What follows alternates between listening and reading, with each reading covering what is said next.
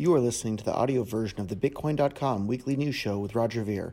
For the full experience, be sure to subscribe to our YouTube channel. Hello everyone, today is Friday, November 29th, 2019. It's the weekly Bitcoin Cash news update. Lots happening this week and every week in the world of Bitcoin Cash because there's so many passionate people around the world that are excited about peer-to-peer electronic cash bringing more economic freedom to the world. And one of the examples of that is the World Blockchain Summit happening in Bangkok this coming week. I'll also cover a major announcement from Travala, Bitcoin Cash developers discussing formal specs for the project. Go Crypto token is now trading on the Bitcoin.com exchange, and Binance has acquired a peer-to-peer exchange called WazirX. So first on the list here, the World Blockchain Summit is in Bangkok this week. Bitcoin.com is proud to be a media partner for the World Blockchain Summit, taking place December 1st and 2nd in Thailand. I wish I could go, but I'm not in that part of the world at the moment. The World Blockchain Summit is the world's largest blockchain series and will bring together executives, startups, investors, and experts from around the crypto and blockchain industries. Visit bangkok.worldblockchainsummit.com for tickets and more details on the event, and I'm sure we'll have quite a few Bitcoin Cash supporters there. And I attended a couple of their events in the past. They were fantastic. Another really fun news for people that are traveling a lot is Travala has partnered with Booking.com, adding 90,000 additional locations that you can book with Bitcoin Cash. So check out Travala.com for all of that. 90,000 locations in 230 countries around the world. Travala's CEO elaborated, saying, "Such a move by Booking.com is a sign that we are close to seeing the industry's acceptance of cryptocurrencies as a standard form of payment for travel bookings.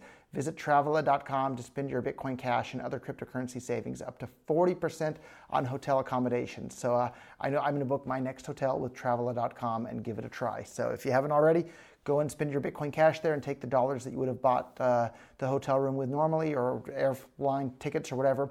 Buy more Bitcoin Cash and help kickstart this whole ecosystem where people can have more control over their own money and you don't have to depend on banks or governments for permission to do what you want with your own money. Another fun thing that's going on is Bitcoin Cash developers are discussing a formal specification for Bitcoin Cash. So I know the Bitcoin Core guys for a long time just said, "Oh, the code is the specification," but like that's not the way to do things with the professional projects. So Bitcoin Cash developer Joshua Green recently announced that he will be creating a specification for the Bitcoin Cash network. Joshua is the lead developer for Bitcoin Verde, which is a full node version. So Bitcoin ABC's lead developer Omri Sachet and others have stressed the importance of software specifications. Currently, the code being run by the network acts as the specification, but a formal spec makes it much easier for developers to build software that interacts with the Bitcoin Cash network. Sachet suggested that two other members of the Bitcoin Cash community, both Chris Pacia and Mark Lundberg, I'm giant fans of both those guys. Omri suggested that they contribute to the process as well. Another guy I'm a huge fan of, Josh Ellenthorpe, has also confirmed that he will be involved in the project. For those that don't know, Josh Ellenthorpe is one of the senior software architects at Coinbase. Chris Pacia is I think he's the lead backend developer at OpenBazaar. And Mark Lundberg is just awesome, doing all sorts of fantastic stuff with Schnorr signatures and all sorts of other awesome stuff on Bitcoin Cash. And of course, Omri Sachet, if it wasn't for him, we wouldn't have Bitcoin Cash at all today. So thanks to all of those guys.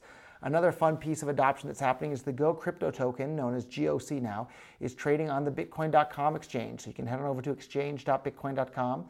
The GOC token went live this week. It's one of several Bitcoin Cash-based SLP tokens we have live over at exchange.bitcoin.com.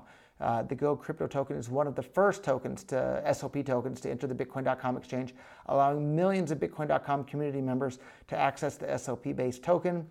The Go Crypto token can be used alongside 4 other cryptocurrencies for shopping at over 600 Go Crypto locations in several countries. And stay tuned for much more exciting SLP token listings coming at exchange.bitcoin.com. If you haven't already, go and sign up there today.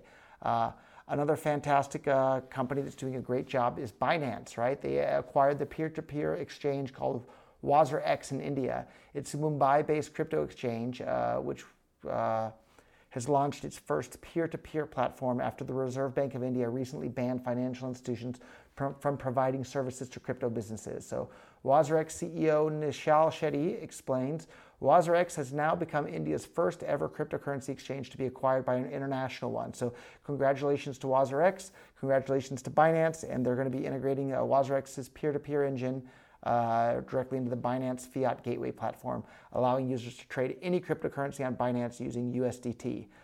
So one final piece of news that's not in my show notes too is, I'm sure everybody's heard about it, the United States government has arrested, the